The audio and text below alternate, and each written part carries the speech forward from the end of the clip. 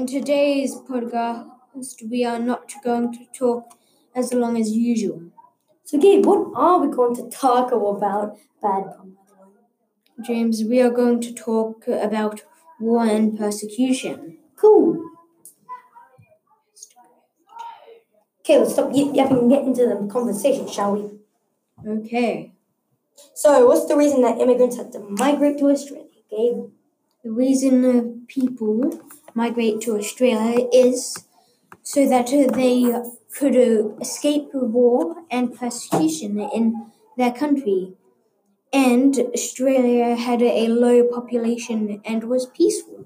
That's true, but there's more. They also migrated to Australia because there was too much war, and adults didn't think it was safe to live there anymore. And Australia was a very safe and peaceful place to live.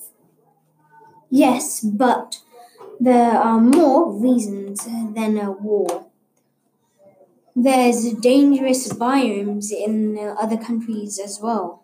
True, but there's even more reasons why people move to Australia, Gabe. Am I correct? Yes, you are. And some of those reasons are because they wanted to move for employment and they aren't being forced happily.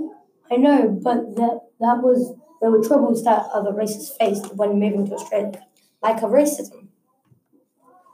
Yes, but the white Australian policy is even more racist and stricter.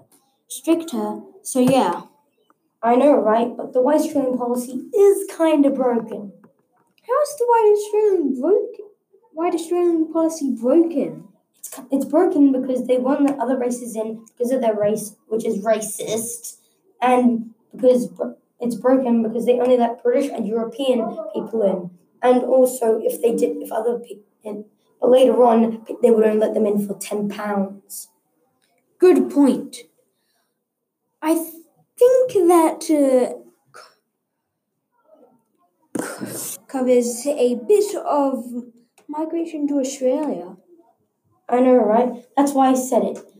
Why do you think they wanted to escape the war? What aspects of it encouraged them to leave and migrate, Gabe?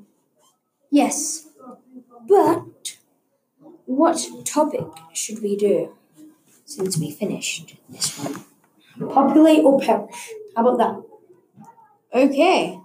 Now, what does populate or perish mean, James, for the audience? Yeah, nothing.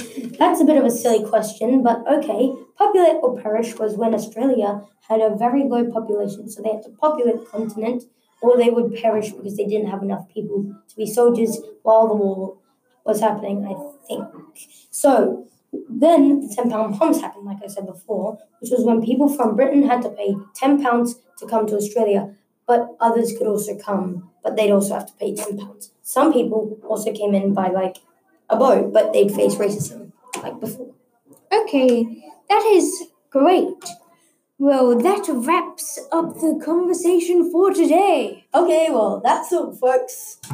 Okay, goodbye, everyone, and see you next time. Bye.